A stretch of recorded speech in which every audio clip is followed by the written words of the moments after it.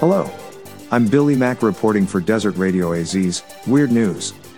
Meanwhile in Singapore, a monkey gate crashed a picnic at West Coast Park and made off with a container of grapes, leaving children terrified and in tears. Video footage shows the monkey approaching a group of 2 women and 2 young children who were having a picnic on the grass.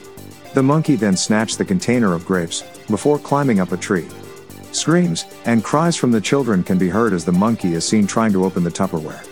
Here's what to do when monkeys approach you in the open, according to the National Parks Board. First, stop whatever you are doing immediately, remain calm and quiet and do not make sudden movements, and do not maintain direct eye contact with the monkeys. Look away and back off slowly. Do not turn away from the monkeys and run. If you are holding an object which is attracting the monkeys, conceal or discard it. Do not try to hit the monkeys. If you have a child with you, put him or her on your shoulders.